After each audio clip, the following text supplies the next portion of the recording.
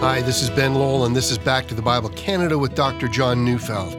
Well, today it's exciting. We're beginning a brand new series in 2 Thessalonians called Persevering in Hope, with a message entitled Persevering in Hope. So let's turn in our Bibles to 2 Thessalonians chapter 1, verses 1 to 4 as we join Dr. Neufeld now.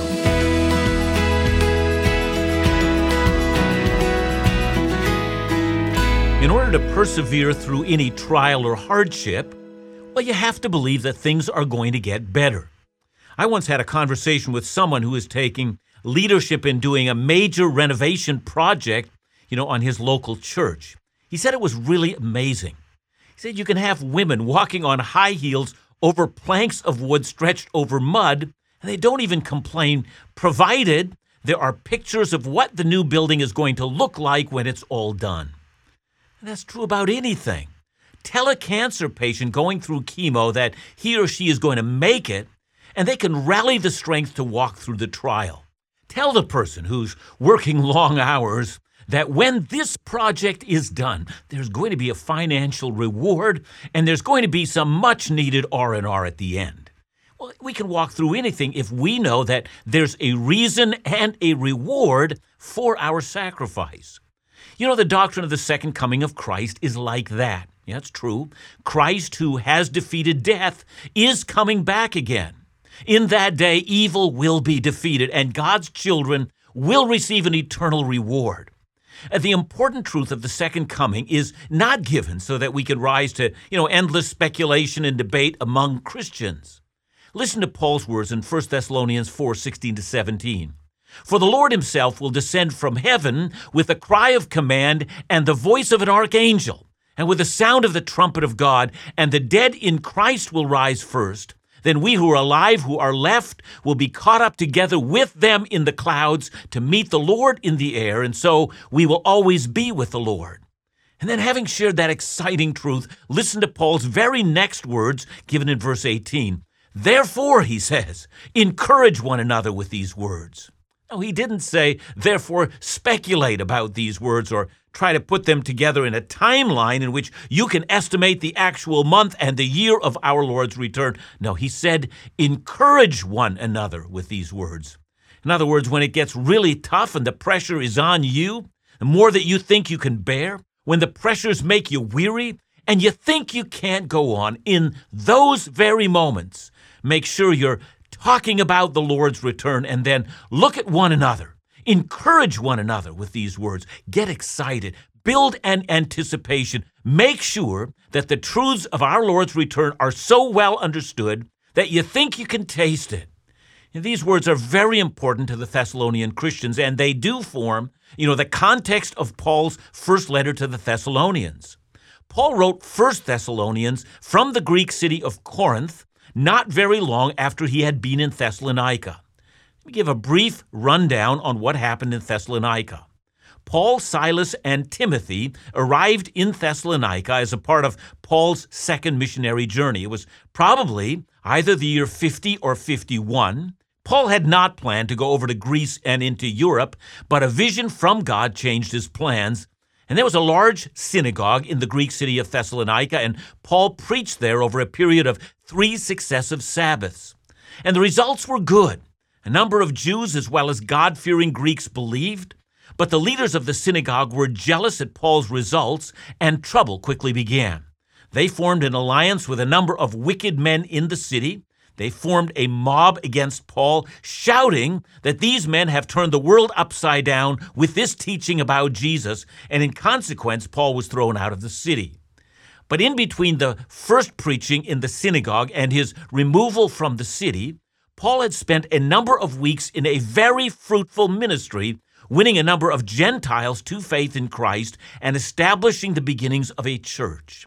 But just when things were starting to get exciting and there was a great deal of hope about the future of the gospel in that city, Paul suddenly ejected from the city. His ministry came to a sudden and resounding end. And out of concern for these brand new Christians, Paul sent Timothy back to Thessalonica to make sure that they were taught the foundations of the faith, as well as to care for them and to ensure that the functioning church was underway. And in the meantime, Paul continued to travel south, going through Greece, eventually ending up in the city of Corinth, where Timothy finally caught up with Paul and brought Paul up to speed in terms of what was going on in Thessalonica. The church was doing well, in spite of persecution that had now taken root. Christians were often seen as troublemakers there, and these new believers immediately faced the stiff wind of opposition and hatred.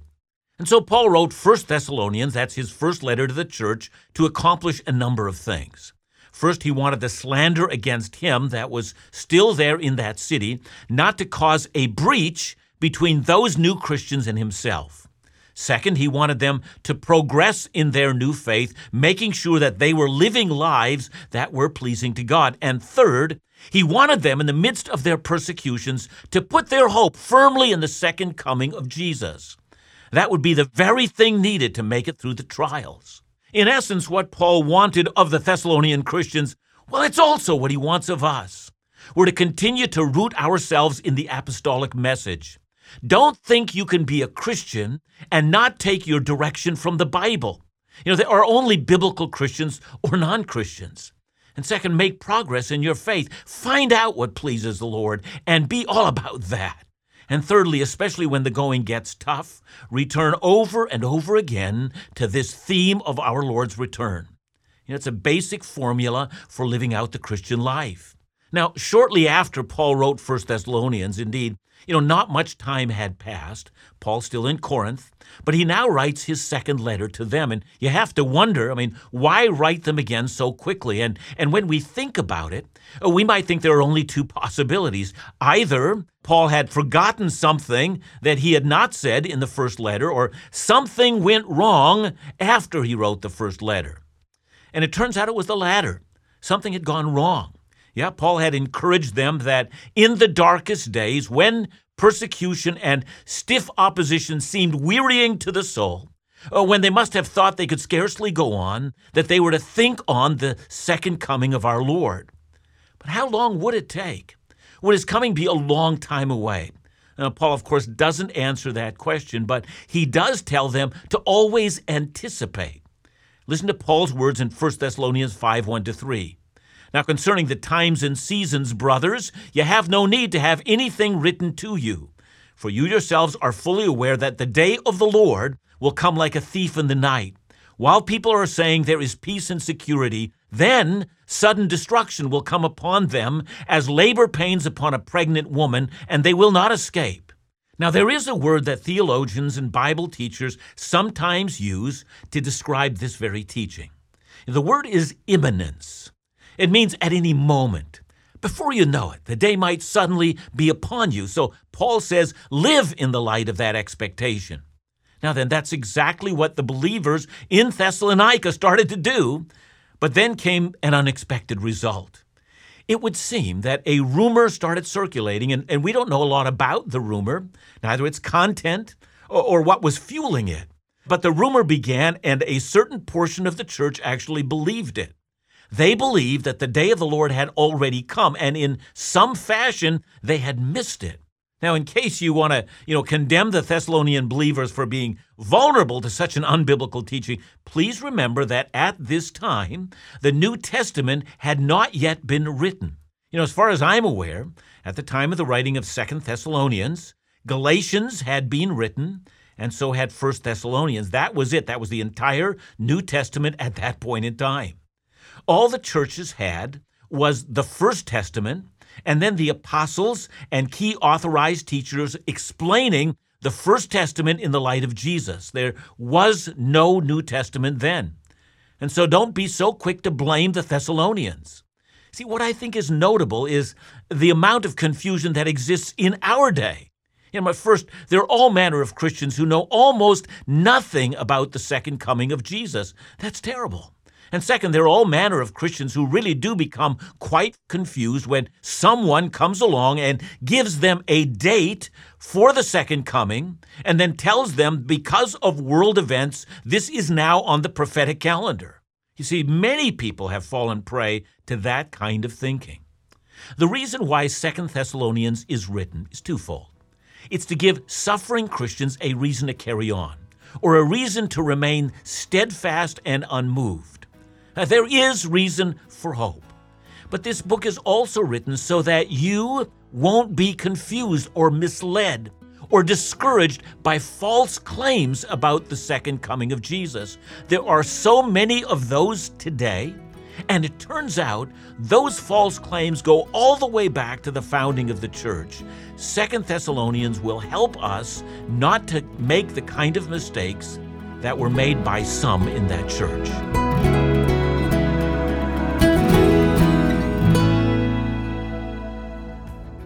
Hi, this is Ben Lowell of Back to the Bible Canada.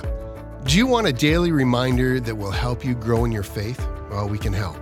Our beautiful Back to the Bible Canada 2021 Growing in Faith Scripture Calendar is now available to you free of charge. This calendar reminds us of so many things. It reminds us of the beauty of God's creation, the beauty of God's Word, and it reminds us to spend time in the Bible every day. A uniquely designed Bible reading plan by Dr. Neufeld is placed within the calendar, encouraging all of us to open up our Bibles. Use your calendar as a daily reminder to practice the discipline of reading God's Word.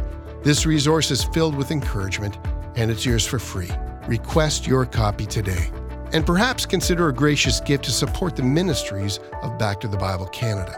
Call us today at 1-800-663-2425 or visit backtothebible.ca. Let's begin to read the book. 2 Thessalonians 1, verses 1 to 2. Paul, Silvanus, and Timothy, to the church of the Thessalonians in God our Father and the Lord Jesus Christ. Grace to you and peace from God our Father and the Lord Jesus Christ. Now, this short introduction to the letter is almost exactly the same as the one that we find in 1 Thessalonians, and since I dealt with that back when I taught on 1 Thessalonians, I'm going to add very little to it here. See, the only difference is that in 1 Thessalonians, Paul says, in God the Father, and here he says, in God our Father. Now, I don't think there's a significant difference here. And also in 1 Thessalonians, Paul simply says, grace to you and peace, whereas here he writes, and the grace and peace that comes from God our Father and the Lord Jesus Christ.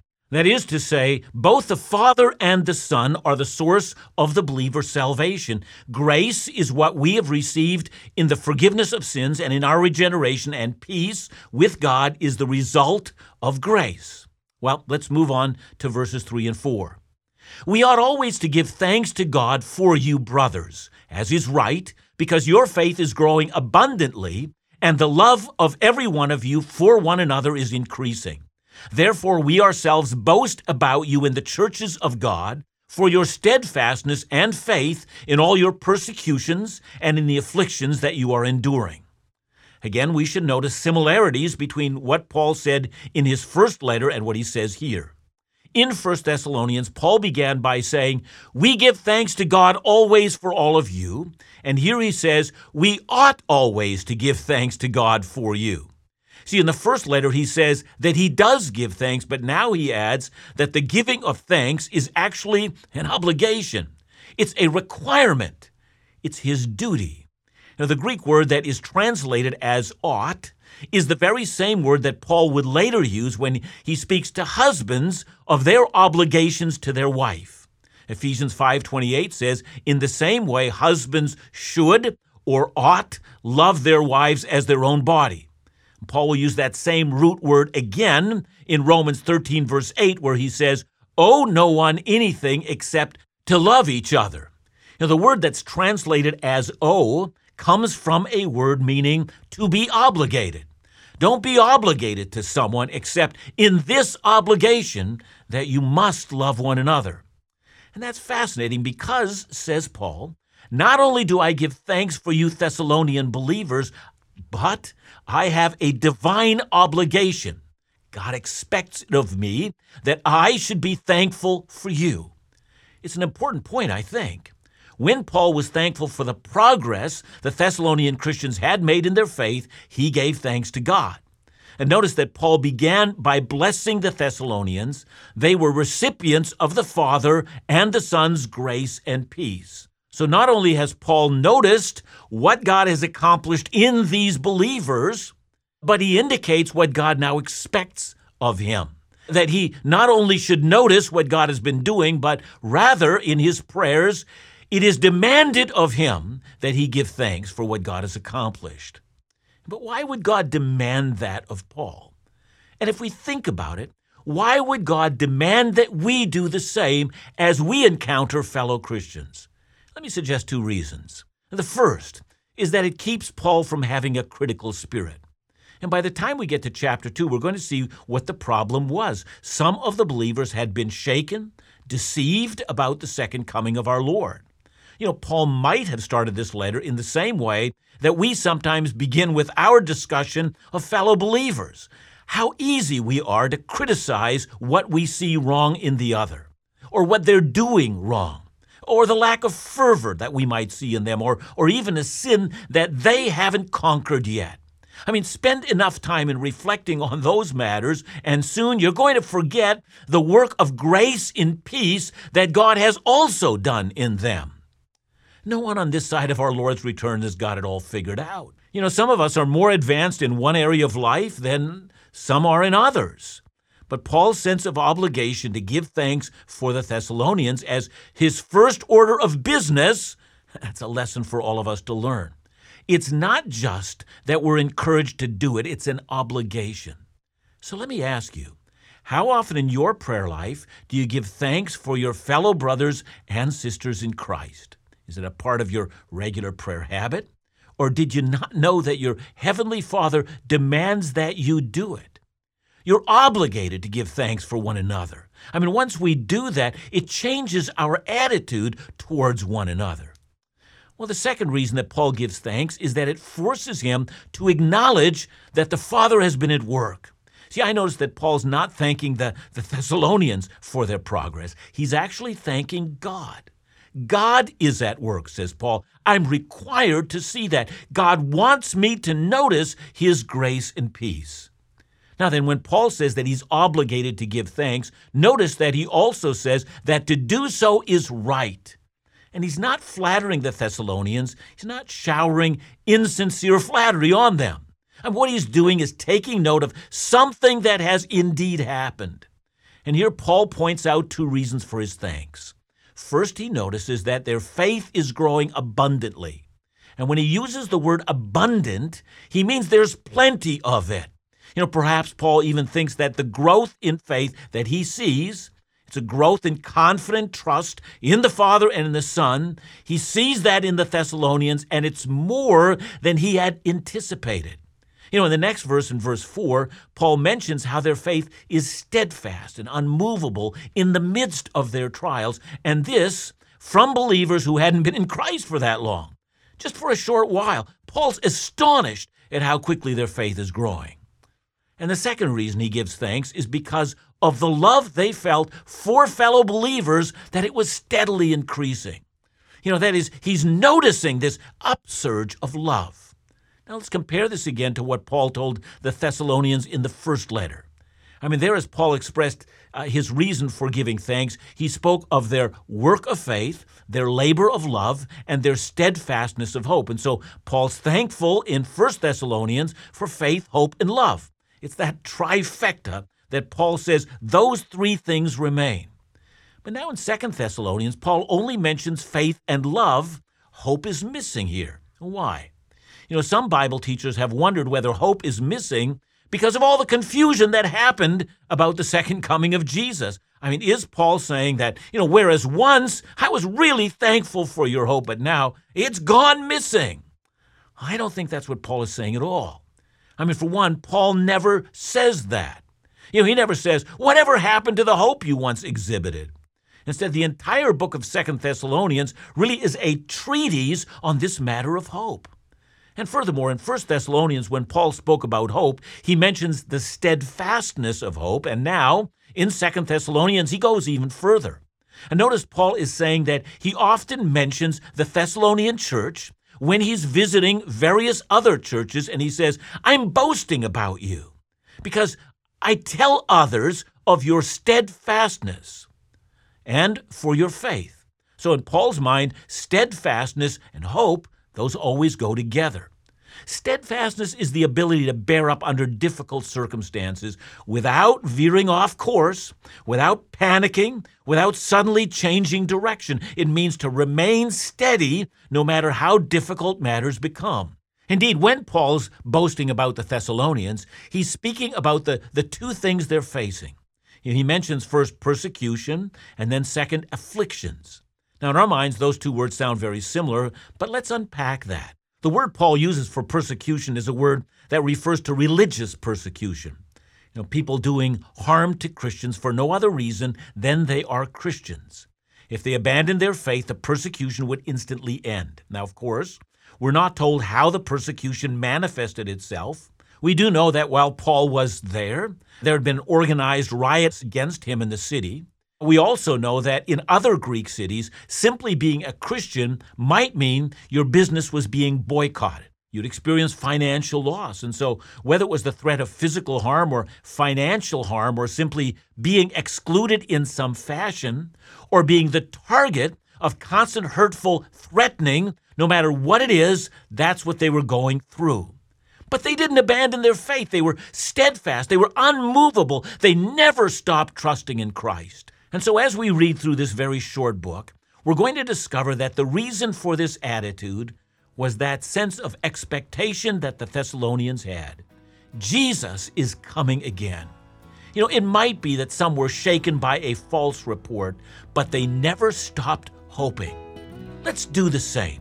As we study 2 Thessalonians, let's learn more about our Lord's return so that we, like them, might be steadfast in hope.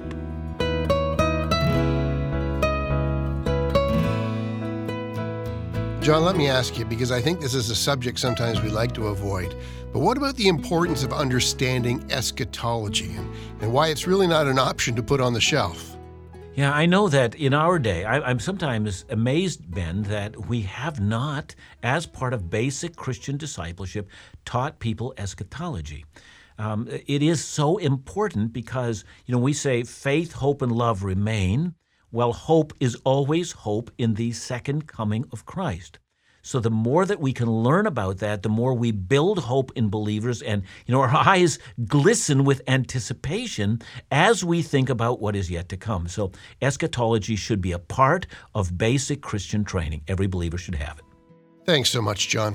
And remember to join us again tomorrow as we continue our series, Persevering in Hope, right here on Back to the Bible Canada. Bible teaching you can trust.